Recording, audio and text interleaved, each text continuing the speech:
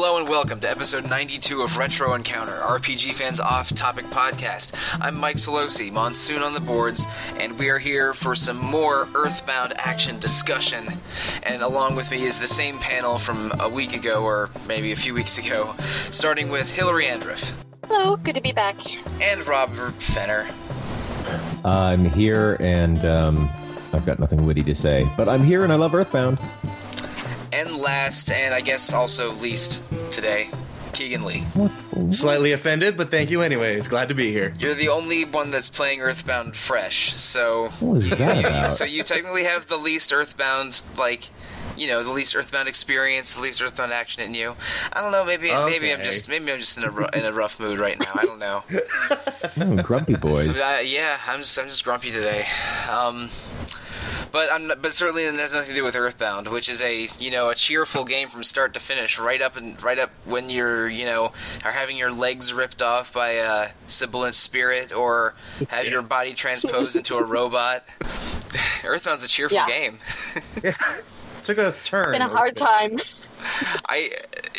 It ended on with some more dark notes than I remembered from when I last played it 15 years ago. But that's hardly a complaint. It was fascinating, if anything. And so, Keegan, picking on you again, being the only person playing Earthbound for the first time, were there any moments in the second half of the game that jumped out at you a little bit that maybe you weren't expecting and particularly enjoyed, or maybe found harrowing? Oh, geez, this story was weird to start with, but man, it just gets so dark towards the end. I still loved it, don't get me wrong, but I think for me personally, I didn't expect jumping way ahead at the final part of it, transposing into robot bodies. I had no idea that happened, and it was weird. And then seeing all the kids just sitting there while you hear surgical tools in the background, holy crap. Yeah, and I thought it was an interesting choice that they only give the Nest robot any personality with the red cap. They couldn't. Yeah. They couldn't, give the Jeff robot glasses or the Paula robot a ribbon or something. And it was, and that whole final dungeon, I remember being creeped out by it as a kid and a little bit as an adult. Yeah. Because it's it takes away the the sort of the color and personality of the main cast, and suddenly you're just these 4 tin cans in a really bleak sort of dungeon going towards the end. So much gray. Mm-hmm. Well, you could notice it in battle, being from a first-person perspective, like an old Dragon Quest game. And it's kind of interesting how the last little portion of that last dungeon, it looks a little bit more organic because you're getting really close to Gygas, but it's still really limited color. Indeed. Right. So that kind of creeped me out a little. I think that's where I got creeped out. Speaking of creepy things, jumping back to where we cut off in the last episode, Robert, please correct me if I'm wrong, but I think you mentioned being slightly traumatized by the Prince Pooh's segment. As a younger person. Yeah, for sure. I'm sorry, you were going to say something? Well, no, not really. It's a little strange how you meet him for the first time, because you eat some psychedelic cake, I think. Yeah, you have an edible on the beach, and you end up in the shoes of Prince Pooh, who you can still save the game and talk to Dad, but he's like, you sound different. I don't know what that's about. Oh, really? And instead of a phone, you talk to someone in a trance. It's like a guy with a phone on his head. Yeah, he has phone-like hair or a phone on his head, and I think you're speaking to your dad through him. Which I don't know. I mean, between that and the birds in the Lost Underworld, there's some really special phone technology in Earthbound. Yeah, so you take on the mantle of this prince from this sort of like a Far Eastern mashup country, Dalam. It's a little bit India, it's a little bit China, it's a little bit everything. It's just kind of vague Asian country, and you're the crown prince, and you have to embark on this little mission of meditation to gain some magic abilities. So you go up to the top of this this little peak that you reach by a ladder, and he sits down and starts meditating. And all of a sudden, the music just like takes on this. It turns into like this really dark, like ominous low bass pad soundscape. And somebody comes from off screen and tells you to stop meditating. And you know, it's like somebody trying to tempt you away from enlightenment. It's like somebody trying to tempt Buddha. So you can walk away, but the game won't progress. So you have to sit and meditate, and then you enter like this battle screen with this like kind of disquieting looking translucent monk face who starts like asking for your consent for him to rip you limb from limb. And you know, you have to like not relent in the face of this adversity. So, you know, continue to allow yourself to be destroyed after the HP counter hits 0. And it's just like, it's described in quite graphic detail as well. And it just seems so almost completely at odds with everything that came before. It reminds me quite a bit of the Japanese horror story Hoichi the Earless, about the monk who he's in the haunted temple, and he paints sutras, these warding characters, all over his body so he won't be attacked in the night. But you know, because of the way the body is shaped, he doesn't paint them on his ears, and he gets his ears ripped off. And yeah, I'm wondering if there's like a connection between those two, but I got a very similar vibe from those two stories of just, you know, somebody sitting in meditation and then just being, having a spiritual onslaught. It's really extreme. I think I had some nightmares as a kid after playing that sequence from the first time, because like the description of what's happening and the darkness of the screen and the ominous soundscape, everything just comes together in this real like psychological horror, spiritual horror bent that's not really like anything else that was on Super Nintendo, at least not in America. Right, and yeah. I mean, I guess the point of it is to completely free Pooh's mind, so that there's nothing left but his mind.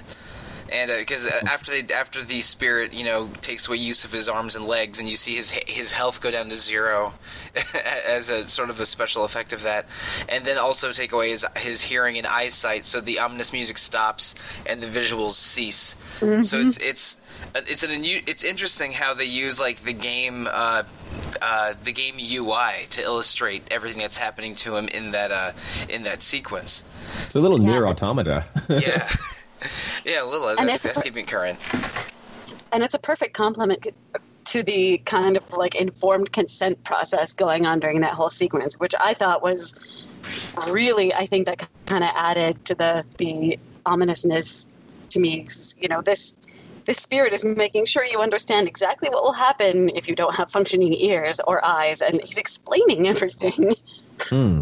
Having to agree to it, it's there's like an extra layer of horror to that. Mm-hmm. Yeah, like Hillary said, the consent of it makes it creepier. But I'm not really sure how I processed that playing it as a kid. I guess I just accepted it as Pooh freeing his mind to get better mental powers. It seems more. It sticks out to me more playing it as an adult, as being really dark and creepy, and not just a simple meditation. But I guess it didn't affect me as much as it did Rob. Yeah, young Solosi as much as it affected young Rob, I should say. Yeah, I've got to say something similar. I think it was much easier, I think, for me to take it literally when I was younger and to say, all right, well, this is, you know, like a nothingness school of meditation that he's dealing with. So this is literally, you know, him going to nothing so he can complete his training. And also, a quick side note to Pooh: whenever you speak to women in Dalam, they are all very interested in him.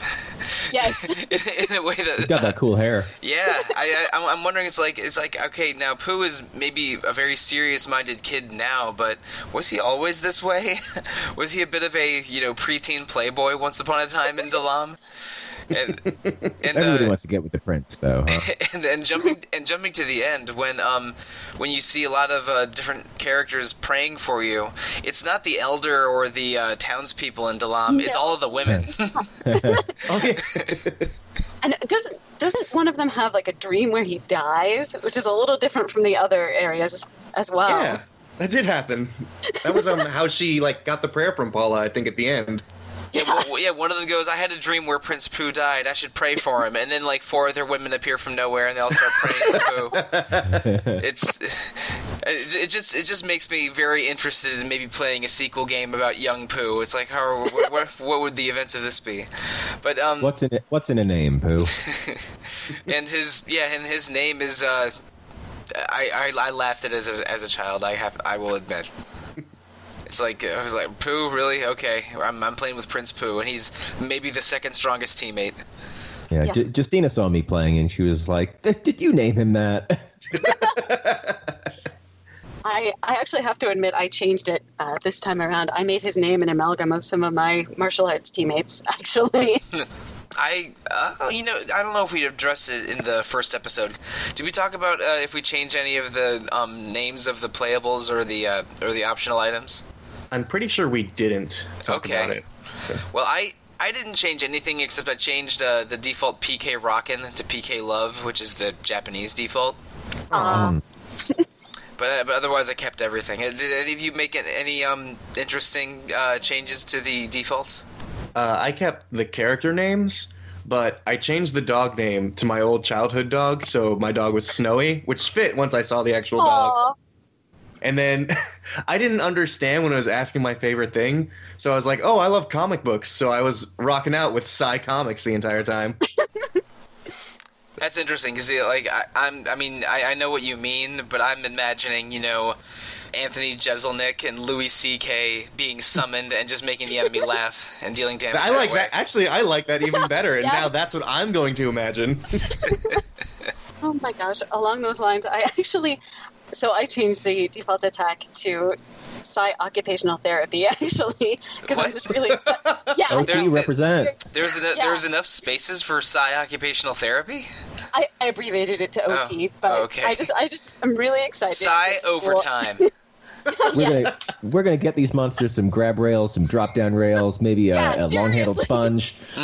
Well, we're gonna give these monsters time and a half so they can save up for comp. And also, I'm gonna give this monster a telephone assessment. Yeah, exactly. And on the flip side, we'll help them get better. It goes along with the become tame or wit back to normal. And that's what I thought, at least. And also, when you're choosing those names, if you hit don't care, you hit the default if you press don't care once, and they give you several other options if you continue pressing don't care.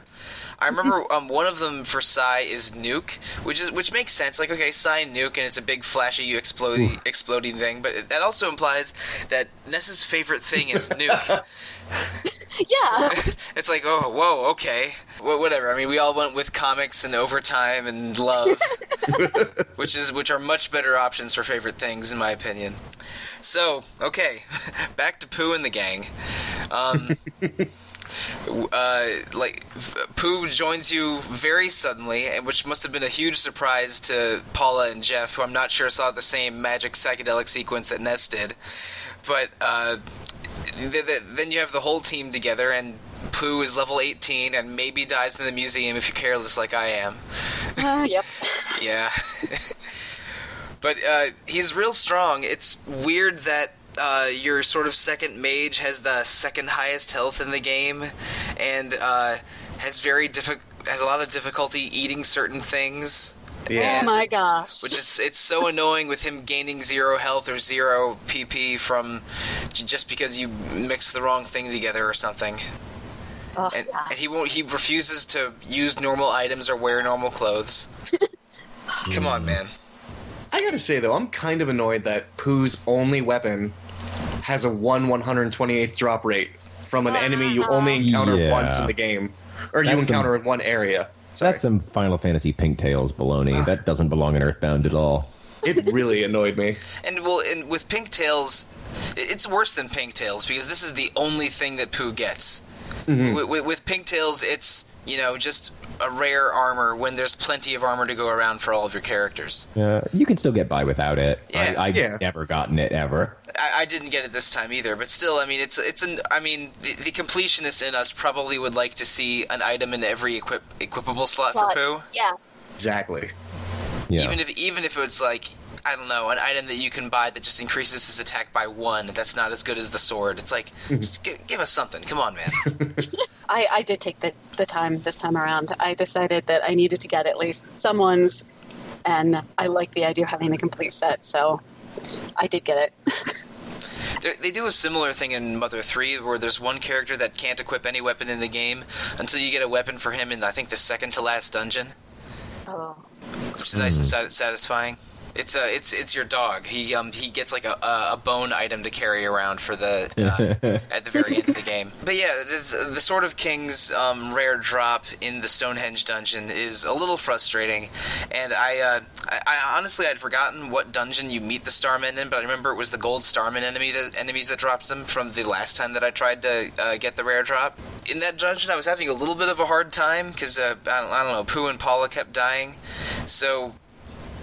Dungeon. Yeah, it's a little bit of a tough dungeon, and you only encounter the Super Starmen in the second half. So by the time I started encountering them, I'm like, oh, F this! I just want to get to the end. I'm not going to grind for a Sword of Kings. And there's a convenient exit mouse right there. That does help. I stupidly had stashed an exit mouse in with the Escargot Express, and they wouldn't let me pick up a second one. Oh no! I hate when that happens. So I had to walk out by manually that time. So wait, you get the Sword of Kings from Starman in Stonehenge? Yeah, it's the Gold Starman. For some reason, I had a memory that you got it from like a Kraken variant in Magicant. Is that a different item then? That is the Gutsy Yes. Bat. That's the which is that's another one in 128, isn't it? I think it's easier than the Sword of Kings. I want to say, but I'm not sure. But I think, if my understanding is right, the Gutsy Bat has pretty good attack. It's not as high as the Legendary Bat, but its guts is 255, which is the max. So lots of smashes. Yeah, so you get a smash hit on almost every hit, and also guts is the stat which sometimes a fatal blow will leave you with 1 HP. So it'll make Ness much harder to kill and have him do critical hits all the time. But I think that's a better drop rate than the Sword of Kings, but I'm not sure. But I do remember it's the Magicant Krakens that drop that for you. Yeah, I guess I got those two mixed up. Mike, remember how last episode I had mentioned that I hadn't gotten the homesickness status at all? Ah, right. So that did that hit you somewhere? Yes, it did. Mid-grind in Stonehenge while I was trying to get the Sword of Kings. Oh, boy. Yes, Oh boy! me too. While everybody's low on PP, we're all dying. All of a sudden, Ness is just like, I want to go home, which I understand. Deep down, I understand. Forget this. This isn't fun anymore. Man, that status effect hits hard when it does, though. I Yeah. had no idea. Ness can't do a damn thing in combat. You can still, have him heal outside of combat or something, but he is basically useless when he has homesickness. Yeah, I actually had to backtrack all the way out because I didn't have an exit mouse, rest, and then come back. It was a brutal dungeon all around. Yeah. Also in there, just as an aside, near the end, I laughed out loud when I went to examine the test tubes with, Jeff's dad and the Apple Kid and, all these recognizable people in them, and it just said, no problem here. It was like, Now, if you check them, yeah, I mean, if you try talking to them, then they'll say all kinds of things about suffocating or near dying or please help us, but you check it and it's just like, no problem here. yeah. This is normal. This is a test tube. Nothing unexpected here. Yeah, I don't know what compelled me to try checking first, but yeah. And I'll admit it. You are lying if you say this did not happen to you. I did try to talk to ATMs a couple times. Yeah. No, I'm an L button boy. Yeah, that's how I played through it. Oh, really? Oh, I wish I was that smart. I was navigating through dungeons every time, like I'm playing Dragon Quest III. I'm in dungeons, Oh, boy. navigating through menus every time. But Pressing the stairs button to go down the stairs. okay, maybe not like totally like Dragon Quest III, Yeah, but not yeah, quite that I was slumming it up. I forgot that LNR let you do auto talk and check. Let's see, what else do we want to discuss before we really start getting into endgame stuff? Oh, Well, Dungeon Man. yeah, It's how about Baraba. that Dungeon Man? One of the best characters in the game. So cool. I remember when I first played this, I thought that the Dungeon Man segment with Jeff, which I don't think we talked about last episode, was a little strange, a little offbeat. It's like, okay, This Brick Road guy is weird, and and I didn't really totally understand it being a send up of like traditional dungeons and RPGs. But then when you meet him later, oh my god, how about Dungeon Man? Yeah, he's living his dream. Mm-hmm. He's a hunk. He cares deeply about dungeons in a way that I'm just impressed by. Yes. It's almost I think it's, you know, Earthbound's developers just having a little bit of fun and, like, I don't know, a peek behind the curtain in their creative process, but also, you know, hamming it up to be very exaggerated and ridiculous. It's kind of like How to Make a Dungeon, but like a joke of that as well. All of those signs inside of him.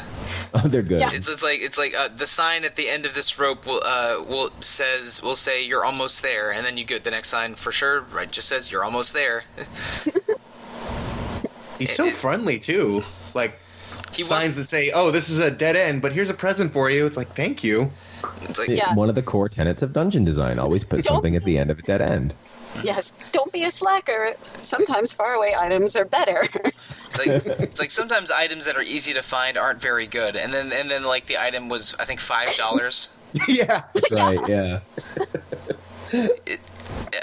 I don't remember Dungeon Man being this funny like 20 years ago when I first played this, but I thought it was just all of the signs and dialogue in that segment was just hilarious this time. Oh, it's great. And for when he briefly accompanies you as a party member, he's just wrecking everything. Yes. He's got this happened for longer. Yeah, but I think it's so perfect that he just gets stuck in the trees, and that's the end of Dungeon Man. The music when he accompanies you, it's this. It's one of the things that was speculated of why Earthbound didn't come to Virtual Console in the U.S. for so long.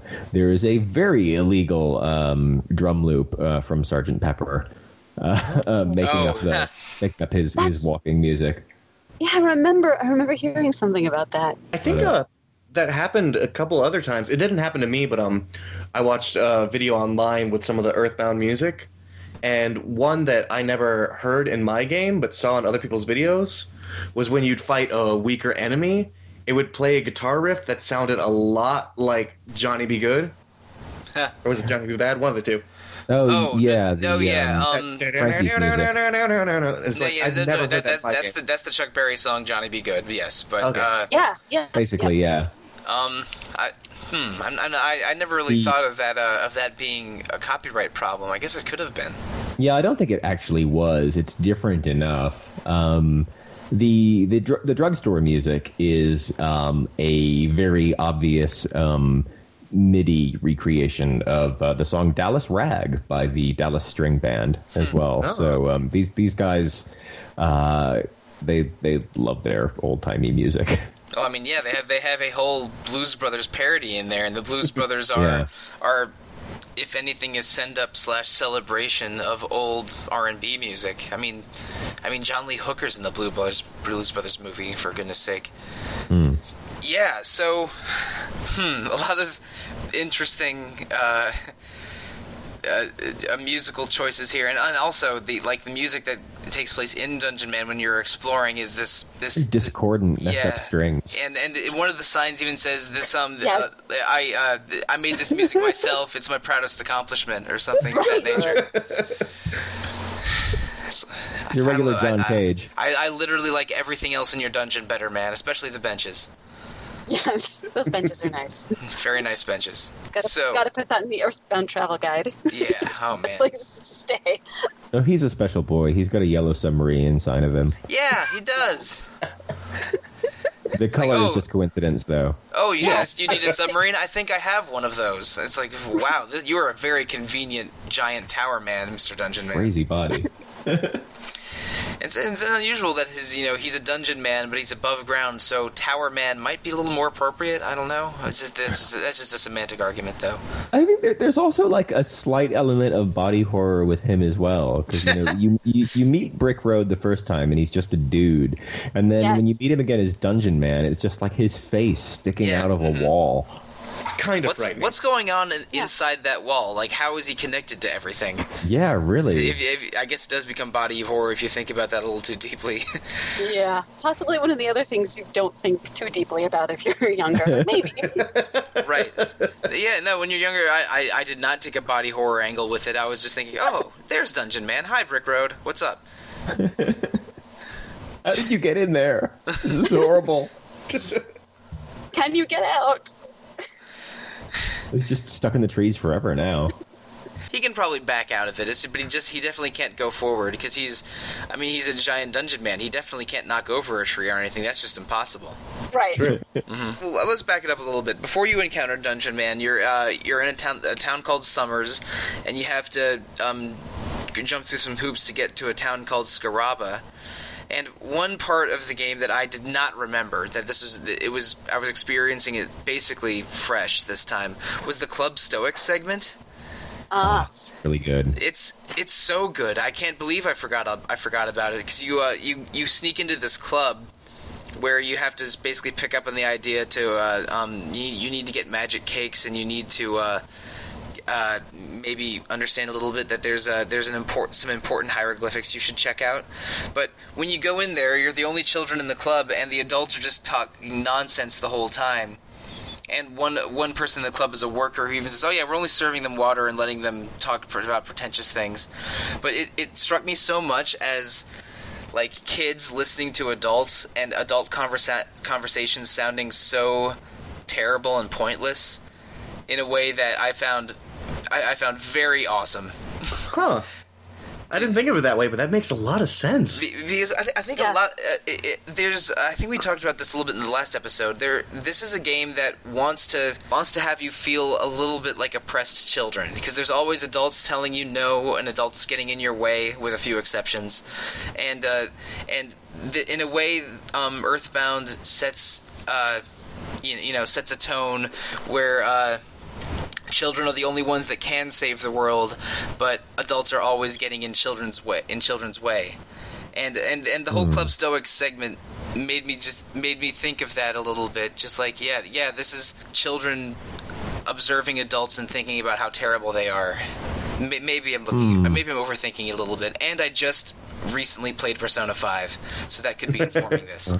But a lot of rebellious youth in you right now. Yeah, a little bit. Mm-hmm. I'm just in an F adults kind of mode for the past several months. It's like, yeah, I'm part of the problem. It's interesting because actually I was looking at articles and various things that have been written about Earthbound too, and one of the first ones that came up actually was Earthbound as a children's story, and it talked about that exact piece and how that was a good example of how Earthbound kind of gets in the head of someone in that kind of child stage of development, and kind of talks to them on their level. So that was kind of interesting. That is interesting. That's a very interesting take on it. I personally didn't see it that way. As somebody who has an art school background and has spent a lot of time in pretentious, self-congratulating New Age art events, I saw it as kind of like a gentle ribbing on that kind of culture, where Yes. like everybody can like drop the most esoteric statements and buzzwords without really saying anything. And I saw that as kind of a gentle parody of that kind of culture. But there probably is some truth to your interpretation. I could see it because I didn't pick up on any of what was being said as a kid, and now that playing through it again as an adult, I can see like the absurdity. Except the anti-capitalist guy, I like him, but just the nonsense and circular talking. The anti-capitalist guy may have been a case of self-insertion by Itoi-san. It might very well have been, yeah. It makes more sense if you played Mother 3, fellas. Oh, Yeah. and actually, that Robert's point, actually, I think that points out a really cool thing about the game in general, is that, yeah, you can sort of see it as from the sort of adults talking perspective, or from the background that Robert was talking about. And I think it could be either, because there's that one adult in Club Stoic that works there and saying like, yeah, I let them say what they want. I don't really get it either. Like, they're just, I don't want to ever say that Earthbound is grounded, because it is not. But I think around the time of Dungeon Man, sort of after the summer segment, is where it really... It doesn't, not necessarily jump the shark. It doesn't feel like it's changing its tone or betraying the player in any way, but it takes some weird turns. Starting, shift. Yeah, starting I think with helping the little cute Tendas overcoming their shyness, and then entering the land of dinosaurs. Yeah. I think there's some really good bits and some memorable moments, but I think Earthbound is a game that front-loaded its best content. When you're doing the sort of whistle-stop tour of all the towns, I think that's like the most... It feels like the most wondrous part. Whereas this back half has a lot of dungeons that aren't very interesting and a lot of bits that don't... there's very interesting locations you visit, like the Tenda Village and the Lost Underworld, as you mentioned, but although they look great and they're fun to walk around, there's not so much of a society to explore. It's less grounded, and none of the towns in the second half of the game are as fleshed out and interesting as Gwinnett, Toos, and Threed Fourside. Yeah, but even with that said, I think Lost Underworld is awesome only because of the scale reasons. If only because you're tiny characters that are only 3 or 4 pixels tall, and navigating very slowly around this large area, being chased around by dinosaurs. Yeah, that was cool. That's great. Really neat to see. And I actually think I tried to rationalize the shift a little bit in my head as I was going along by saying, well, they had more information. Things are moving more quickly, but I don't think that quite cut it.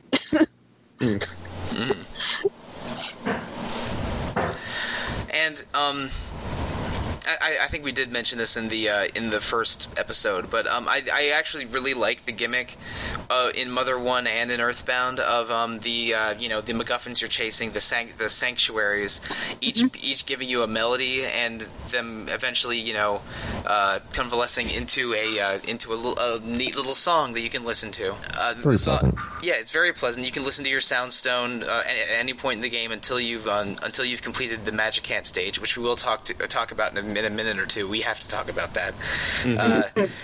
But that melody shows up in several points in the second half of the game. Both, I think, in the during the prayer segments and in Magicant and in the flashbacks, and I really like that. Just having playing a song as the Link's Awakening thing, as sort of the thing you're assembling over the course of the game, I think is just very sweet and cute, and I'm into it. Yeah, and I like the way that they did kind of make it, like you said, a sort of leitmotif toward the end. Yeah. I like the images that Ness gets in his head with each sanctuary. Yes. The little memories or flashes back in time. They're very charming. All right, now I think we should just jump into it now. After you reach the 8th sanctuary, Ness is transported to the realm of his mind called Magicant, and basically just confronting his inner darkness and defeating it, this is jumping ahead a little bit, allows him to completely clear his mind and find his inner strength that's, the culmination of his entire past and all of his memories and all of his adventures.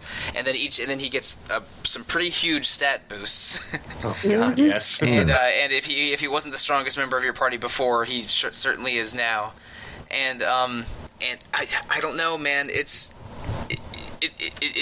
that is very special to me. It's in a way it's finding his inner strength similar to Pooh's meditation, but in a much more a much more vivid, a much more deliberate way. And Magicant is completely crazy, even though you're only in there for about 20 or 30 minutes. I think it's one of the most memorable parts of the game for me personally. Agreed. Oh yeah. I also Magicant was one of the probably was the only area where I really made use of the rolling HP, because for most of it, right, or pretty much all of it, you're alone with Ness unless you recruit one of the flying men who don't have long lifespans, at least in my game. Nope, they're good for maybe 2 or 3 random battles, and then the flying men are flying dead. Yes, but especially with the bomb monsters, I would constantly get mortal damage, but because, Ness's HP is pretty high by then, I would just try my best to survive up until, like, I have 100 left, and then heal shortly after that. It was a nice use of the tactics, and something I'd like to see in another game. I don't know if they do it in Mother 3, but if they do, I'd like to try it. They do. Oh, yes! There's one thing about that I found a little weird. In some parts of the game, especially the more challenging later dungeons, like the volcano dungeon in Lost Underworld and in the Stonehenge dungeon where the Gold Star men are, I thought it was really helpful a lot of the time to turn auto fight on. Because there's enemies in both of those dungeons that will deal a lot of damage, especially like the nuke robots that blow up and can kill Paula or Jeff in one hit. But but if you have auto fight on, then Ness and Pooh will cast the life up gamma spells basically automatically, so you don't have to navigate menus while your allies' health scroll down. And even if it's in the middle of a turn, Ness or Pooh can heal Jeff or Paula taking mortal damage. So it saves time. Yeah, it was time saving and made my characters less likely to die if I had auto fight on, which is me neither. Which is a strategy. Yeah, that's a strategy I basically discovered by accident. Starman.net probably has 1,000 forum topics on the subject that I obviously never read. But that whenever I fought an enemy that I knew could kill me in one hit, I would and I figured I could beat the battle without casting a freeze spell or a starstorm or something. I would put on auto fight and it'd be more likely to survive, which was not a strategy I was expecting to use going into this to playing the game for this episode. So Magicant, you end up finally defeating the whatever inner darkness you have, which takes the form of the Mani Mani statue from earlier in the game, which is a cool choice. Mm-hmm. I think Magicant kind of confirmed a lot of what I was thinking about Ness having a very rosy perspective on his adventures. And I love the color shifts. Like after you talk to certain people, I thought that was really cool. Yeah, that was really awesome. Yes, several of the ones in there, and I think they're changing colors to reflect their dialogue or perhaps a certain mood. But it's a really cool touch. It's like a nice inverse to Moonside. But playing through Magicant again for the first time in many years. I can see where Yumi Nikki got a lot of its ideas for anybody who's played that freeware abstract game. I have not. Speaking of other games, actually, did anybody notice the flower kind of on the south side of the first area in Magicant and immediately think Flowey from Undertale? Oh, yeah. Yes, actually, Whenever I see a sunflower that has sort of a that has a face, I think of Flowey from Undertale. Fair enough. Flowey's maybe the most memorable character from that game, especially if once you beat it and see his true face. But we'll have to wait a couple of years or a little while before we can have an Undertale episode of Retro Encounter. But man, that game years old now. That game is something. Wait, really? Yeah. Oh shoot! I guess you're right because it came out in 2015. That's right. And I played it in fall of 2015. Yeah. Well, okay. Maybe I guess we can officially add Undertale to the list then. But we'll see. We'll see if that ends up happening. And Undertale is definitely a game that was inspired by Earthbound. Yep. Without a doubt. Beyond a shadow of a doubt. But continuing with the Earthbound story, after Magicant, you really hang on. What? Flying Man and his brothers. Yeah. Mm-hmm. I just wanted to give them some recognition. Okay. All right. All right. We can move on. Pour one out for however many lost flying men you had over the course of this game. I tried so hard to spare them. I did. After I killed 3, I basically decided, you know what? I'm near the end of this. Ness is so strong. I'm my own flying man. Oh, wind beneath my wings. Flying man was just with you all along. There you go. Now we're getting into the end game. Before your souls are moved into robots, you have to go and get a piece of the meteor that was from the very first scene of the game. And find your way to Gygas's realm, and he's attacking you from the past, which I still don't totally understand. Can anyone help me on that? No, I can't help it all here. Okay. It's like, It seemed like a very out of left field moment. we know that Gygus is a threat. We know that he is somewhere, but he's attacking us from the past, and we can't transport organic matter into the past. And all of this just hits you all at once, and is a little bit of a Final Fantasy I twist. It's like, oh, the real enemy is 1,000 years in the past, but he's someone from the present. It's like, what? I blame Pokey. Oh yeah. Yeah. I blame him for everything. I guess terrible. I guess if Gygus is the same creature from Mother 1. Right. Well, and this game is basically, like a retcon or a reimagining of that game. Maybe it's I don't know. I can't even begin to explain it, but maybe they're blah. yeah. I don't know what I'm trying to say. Now, let's get into a little bit of Mother 1 spoilers, which is a game that I do not like and don't totally remember. But you're a boy named Ninten, and Gygus was an alien that was found by your grandfather, and you sort of uncover Gygus' story of him landing on Earth and horrible things happening to him. I think he was tortured by the government or something. Yeah, he's more of like an E.T. crossed with Cthulhu. He's more sympathetic in the first game than he is. E.T. is a fair comparison. Like, what if the E.T. movie had just gone really horribly for E.T.? Is what Gygus' arc in Mother 1 is like. And I think that in the final dungeon, in the final boss, you're fighting Gygus and Pokey's alongside him, and you can't do anything to Gygus. Most of your attacks will reflect, and Pokey's just taunting you the whole time. But after Pokey is so scary. Yeah, after you deal enough damage to Pokey for him to retreat, Pokey tells you that Gygus is so powerful that his own rage has torn his mind apart, and he is nothing but hate and anger.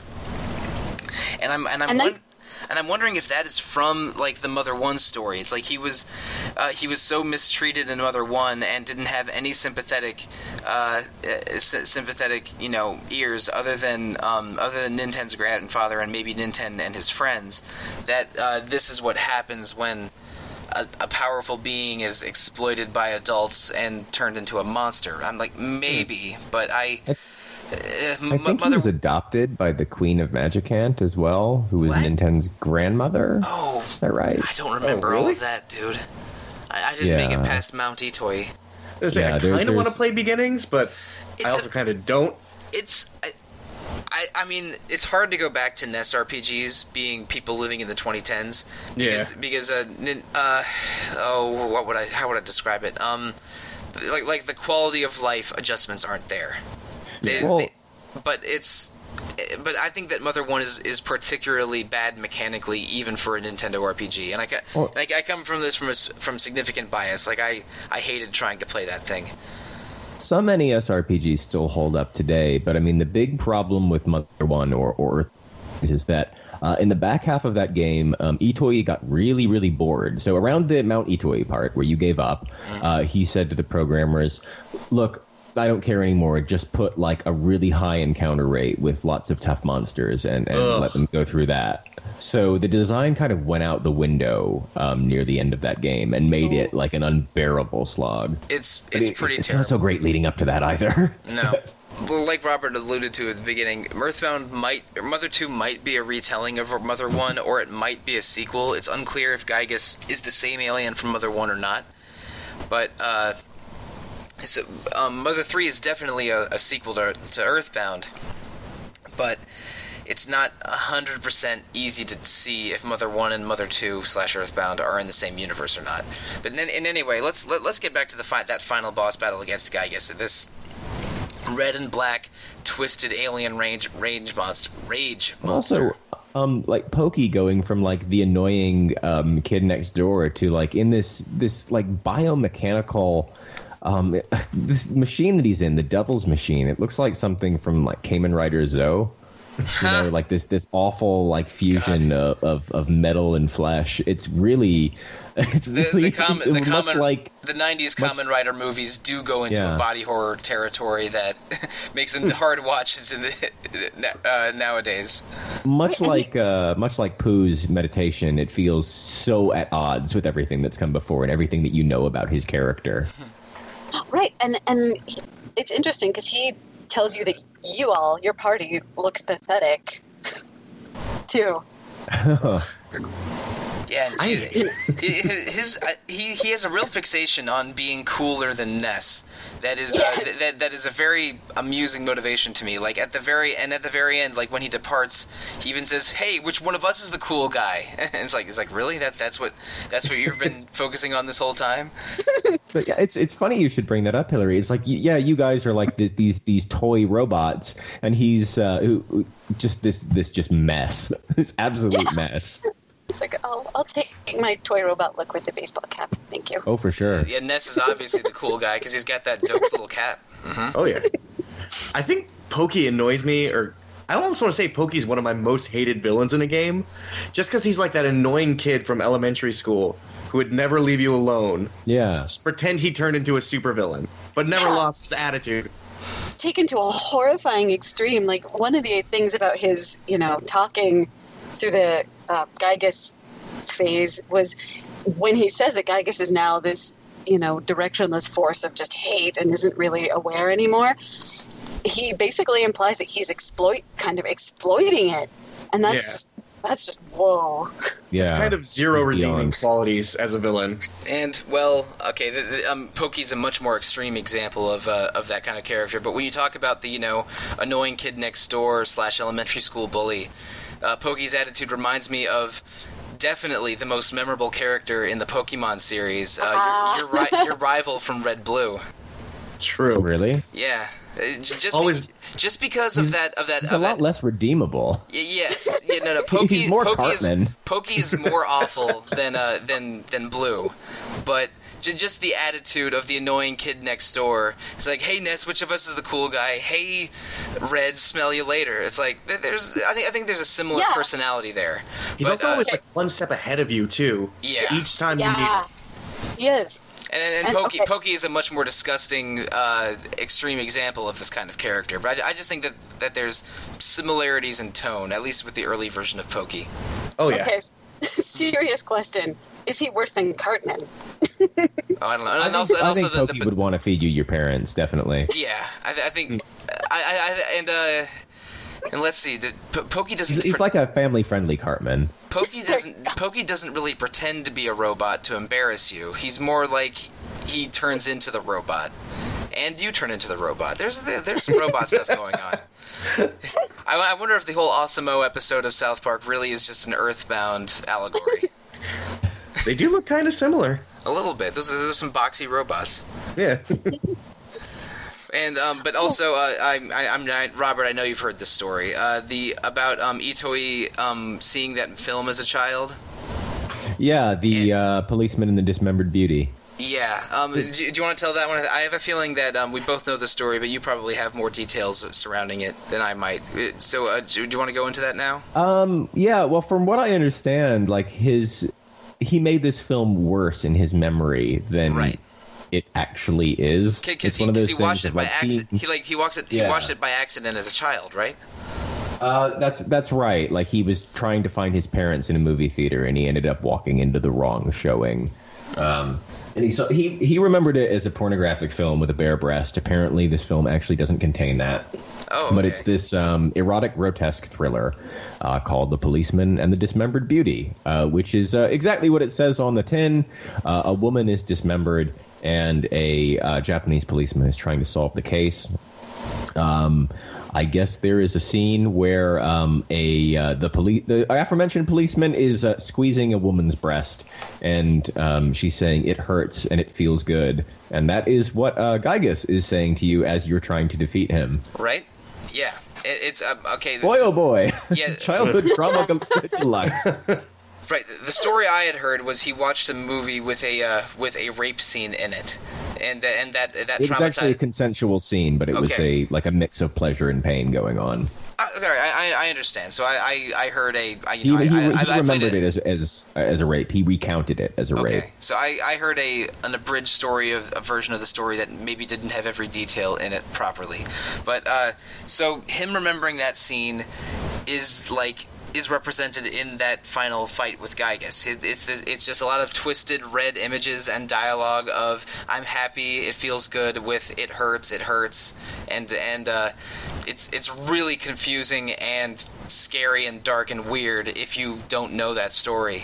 And even if you do know that story, I think it still counts as scary, dark, and weird. But I just love the fact that he's put his childhood trauma as like the most scary character, and the most scary thing he can say is like this frightening memory from his personal childhood, which it's fantastic. It's awesome, and I didn't the last time I played this game in the early 2000s, I had not heard that story yet, and but knowing that and playing it now, it made it make a little more sense, but did not diminish it. It's there's some real impact with that dialogue and those images in the final boss fight.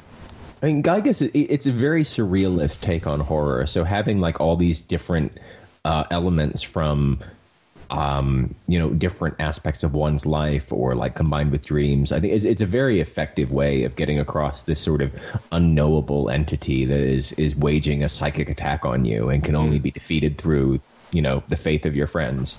Yeah, and they do that pretty literally too in the last fight. Because as you're going through, it says you can't understand the form of Gygas' attack. Yeah. But it's hitting you anyway. And you can figure out what the form is. Like, it's hitting me randomly, and the Franklin badge reflects it. So it's like, okay, this is a lightning one, this is an ice one, etc. But the formlessness of it is, adds to the how scary it is, I think. And even though there's a lot of negative, hate, anger emotions in that Gygas fight, you have to basically defeat it with the power of positivity. It's a very Final Fantasy IV moment where everyone you've met along the way comes together to will you to victory, which you see that a lot of the time in RPGs. It happens in Persona 3 and Persona 4, but I still call them Final Fantasy IV moments. But and you have to pray 8 times in a row as Paula, and several people you've met along the way, including Frank from Moinette, which is maybe the least sense-making of all of the people that visit. If you talk to him after you beat him, he's like, "Hey, let's be friends now." Yeah, no, I did. I tried to look for him in the burger shop, and there he was, and he wants to be your friend now. And it was a heartwarming. He wants to be a wrestler. Yeah, his dream is to clean up his act and be a pro wrestler, and I've never been happier for an NPC in my life. Yes. But you see, I think it's 6 scenes of characters you've met throughout the game, including the women from Dalam, but not your master, and not any of the telephone guys, only the women. All the people from Paula's Element daycare where she works, and the Runaway Five, who are great, obviously, and it's. And Tony and the guys from the boarding school, and I'm wondering if Tony has more than friendship feelings for Jeff. Tony is confirmed gay by you. Okay, all right. Oh, really? I definitely got that vibe with the dialogue in the second half of the game. Tony is very interested in Jeff. That's really funny, because I felt when you talked to Tony in the second half of the game, I felt like he was a little jealous towards Ness. I kind of got that vibe. Yeah, maybe. Like, hey, so cool. Jeff is my best friend. I've known him for ages. Yeah. It's okay. Ness has Paula. So, how about that penultimate prayer though? After you see the 6 scenes. Yeah, like you see these got goosebumps. You see these 6 scenes of that are just so feel good and so positive, and then your 7th prayer is swallowed by the darkness. I think. Oh my God! Was the choice of words? Yeah, that's it's it. Like that's just a moment of, oh man, is the game just. Is this just an unwinnable game that takes you to the very end and then you lose and that's it? Well, if you have the bootleg copy, yes. But was that another case of Itoi just going, F this, I don't want to make the game anymore, let's have them all die at the end? No. If you there's copy protection in this game where, like, if you're playing it on illegal hardware, or if you have it on a flash cart, an illegal cartridge, when you get to that battle, you'll get about halfway through it, and the game will hard lock, and then it will erase all of your saves. Okay, End. I will say I am not playing this game legally, but that did not happen to me, so I must be... Yeah, they patched it out eventually. Okay. I'm a little glad now, because I would have been furious if I'd hit that. The key for it on that one, though, is that it'll give you a warning saying something about, hey, piracy is bad. That's like the only notification you have that you're gonna have a bad time at the end of this game. Yeah, I never got anything like that. And it's not like I know that some pirated copies of Dragon Quest V, you couldn't leave the boat at the very start of the game if you were playing if you were playing an illegal copy. I experienced that firsthand, and that inspired me to buy that game. Excellent, but at least that's at the very beginning of the game, and not in the final battle. I'm not a pirate anymore. I buy all of my games. I do too, but I wanted to be on this episode, and I don't own a new 3DS or a Wii U or a functioning Super Nintendo or a SNES Classic because that is not out yet. So I decided to jump through a hoop to play this game when maybe I shouldn't have. But are we going to have to like beep this whole segment out? Maybe, I don't know. I might leave it in and just tell people, hey, don't pirate games, kids. Don't be like Uncle Mike. But anyway, back to the final battle. It does end happily. You do win with the power of prayer and positivity, probably. You, the player, also win. Yeah, that's right. Yeah, you're the final prayer, aren't you? Mm-hmm. I was in public when I got to that moment. Like, I was playing my 3DS in public, and I actually had to fight back tears. Because I know it sounds stupid, but like that really hit me hard to be like, hey, you believe in these kids too, right? And I'm like, I do. Yes, I've been with them this entire time. Okay, this is going to be a reference that only old people understand. But have you guys seen the Mary Martin version of Peter Pan? I have. And at the very end, when Tinkerbell's dying, Mary Martin breaks the fourth wall and tells the children in the audience to clap for Tinkerbell. And when I watched that, when I watched that when I was 7, you bet your ass I was clapping. I was clapping along with Mary Martin to revive Tinkerbell. And this moment of you, the player, being the last prayer, reminded me of that. It's like, oh, they're going right through the fourth wall and having you, the viewer, the player, will them to victory. And that reminded me of, the old live-action Peter Pan. Just a quick aside, I think that the American box art to Wonder Boy in Monsterland looks like a terrifying version of Mary Martin's Peter Pan. I'm going to have to look that up later. Oh, man. Okay, I will also have to look that up later, because I very much enjoyed the Mary Martin Peter Pan as a child. So yeah, it's a really memorable final encounter for how twisted and dark it is, and how fun the ending of it is. And like we mentioned before, you do a sort of Dragon Quest-like tour of the world at your own volition to see what the world state is like post-victory. And there's some very nice encounters, like meeting Frank in the burger shop. Did any of you meet the Runaway Five there? Because I couldn't find them. No, I didn't, which made me sad because they were my favorites. I checked Tucson, Forside, and Summers, and I did not know where they were. Yeah, it looked like they were in Summers during the prayer sequence. Right. So I checked there first, and then I checked the theater towns, and I don't know if you can talk to them in the final act, but I beat this game less than 12 hours ago, more like 18 hours ago. So I didn't have a ton of time to research where they were. Yeah, I'm not sure if they appear again. I don't think I ever found them again. I will say, though, that this ending blew my mind as a kid, and it still remains one of my favorite ending sequences that I wish more games would borrow from. It's real good. I guess like some of the later Persona games kind of did a similar thing, but they give you an epilogue to close loose ends or talk to people about the events of what happened. It's a very nice bow on the experience. Wiping out the entire world of monsters, and then traveling through this entire JRPG world where everybody has new dialogue explaining what they're up to. It was so memorable to me, and I remember just I would just beat the final boss of this game over and over and over just so I could, back before there were such things as save states, so I could run around and talk to everybody. It was just it really felt like, wow, this is like a slice of life adventure game now, and it left such a lasting impression on me.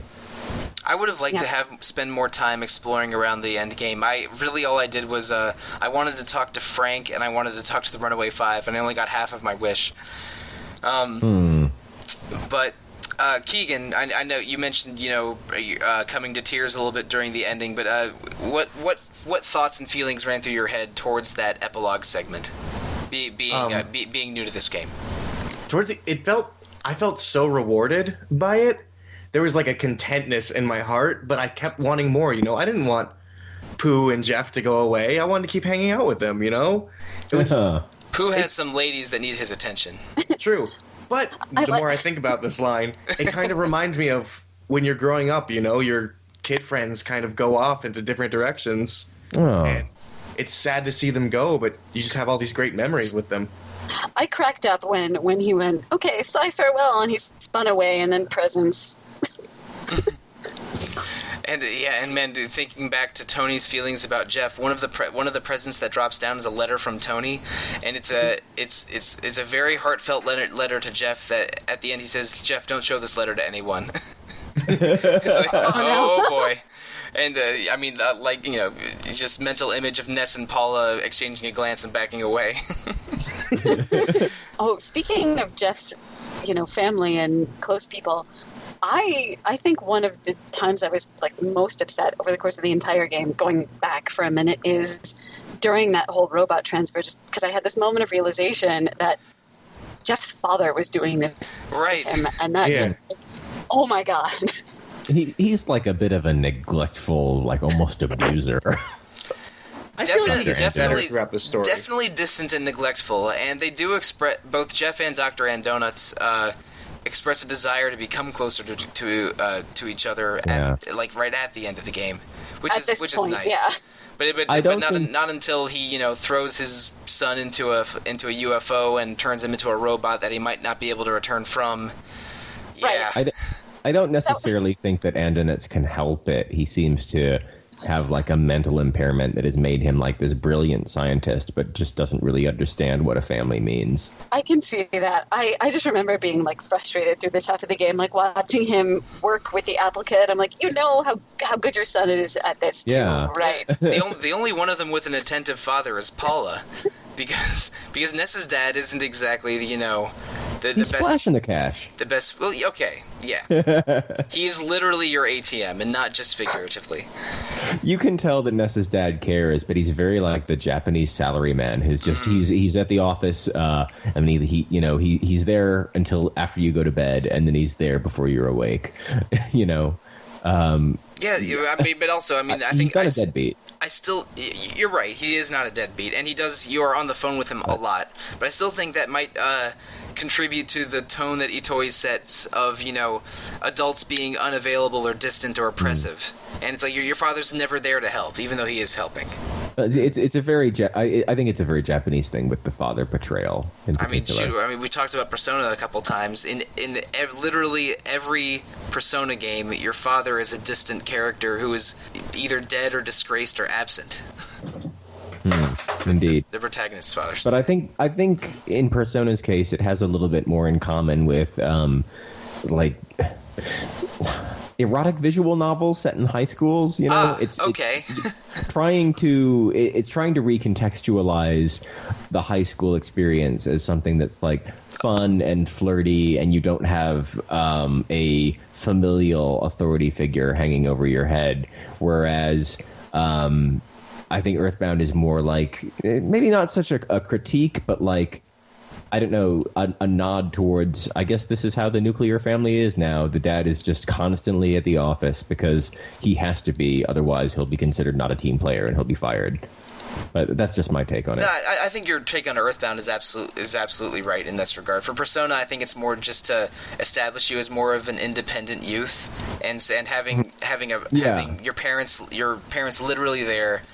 But in Persona games, your parents are never there, but there's always a reason. They're always working or something. I think it's more to make you an independent character. Yeah, no, that's what I mean. Like the key visual arts games like Clannad and Canon and etc. All of those games, like you're a high school student, but you live alone for reasons, and that you can get up to your own adventures. So I see Persona as like kind of borrowing from that a little bit, or vice versa. Right. Okay, so we have talked about Earthbound a lot over these past couple of weeks. So do we have any final things to address or final thoughts before we say our goodbyes and talk about what's coming up on Retro Encounter? Yes, really fast. Earthbound cooking show. What? Oh, okay, yes. Hillary, please tell us about Earthbound's wonderful wide world of food and seasonings. Yes. So I'm bringing this up because there are seasonings and condiments that go with your food, and they go on them automatically, which is a kind of fun and sometimes unexpected touch. So things end up happening, like being in the middle of the Stonehenge alien-based dungeon, forgetting that you have hot sauce in your inventory, and having Ness think it's a hilarious idea to hand some spicy jerky over to Jeff with a bunch of hot sauce on it, and then Jeff getting very little HP from it. And so which character likes hot sauce? Because am I correct in assuming that the characters have different tastes and will respond to different condiments accordingly? I think they do. There's not a huge amount of variation, but from my little bit of experimenting, they do. I mean, like you said, Pooh, I mean, there are a lot of foods that just don't heal him very much. Yeah, I remember it was a dungeon shortly after getting him. It was the Pink Cloud Sanctuary. I kept trying to heal his PP with certain items, and because the seasonings in my inventory, I think it was because of the seasonings in my inventory, he didn't like anything, and he would gain 0 or 1 PP from items that should have given him several. Yes. Some joker poured a bunch of hot sauce over some beef jerky, and that gave like a super HP boost for me. But I just why would you do that? Who did you feed it to though? I think Paula had it. So Paula likes hot sauce. Spicy food. And Jeff what are you doesn't. doing dipping beef jerky in condiments? That's not wrong. That's not on. Well, I think I'm going to try doing that in probably an hour after we're done recording. Yes, we need to experiment. Right? Using a beef jerky like it's a tortilla chip. Hey, I can buy beef jerky, and I got a bottle of sriracha right here. Let's experiment. I'm in short distance from the bathroom. Very irony. Truthfully, though, I have not tried sriracha on beef jerky, and now I am kind of curious. So, is the Earthbound cooking show over? I think it's going to be a continuing process. I actually kept some save files so I could check it out a little bit more. Try adding that hot sauce and that jar of deli sauce to the rice gruel. See if you can improve it. Yes, exactly. I want to know what that deli sauce exactly is. That's too vague a term for me. It's usually some kind of house mustard or or fancy mayonnaise. Yeah. Right? Yeah, I was wondering, is it mustard? Is it mayo? Is it both? Is it oil and vinegar? It's like I don't like adding mustard to things, but you have to have that weird spicy mustard when you go to the deli and get a pastrami and corned beef. It needs the mustard. I don't understand why. I don't like mustard, but it needs the mustard. That's just how it goes, man. Mm-hmm, right. Yep. So, I think we're done with the Earthbound Cooking Show for real now. Now it's time to thank you, listeners, for listening to us through this Earthbound adventure. We have several interesting Retro Encounter episodes upcoming. We are going to be playing Grim Fandango in August, the classic LucasArts adventure game, which I have not played, so I'm interested in experiencing that for the first time. But before then, we also have special episodes about GameCube RPGs and a special Pokemon episode in the next couple of weeks. So, if you want to contact us, the best way to do so is to email retro@rpgfan.com. We read everything that's directed to us. And if you want to reach us more directly, you can go and comment on the rpgfan.com boards or on the rpgfan.com Facebook page or on Twitter @rpgfancom.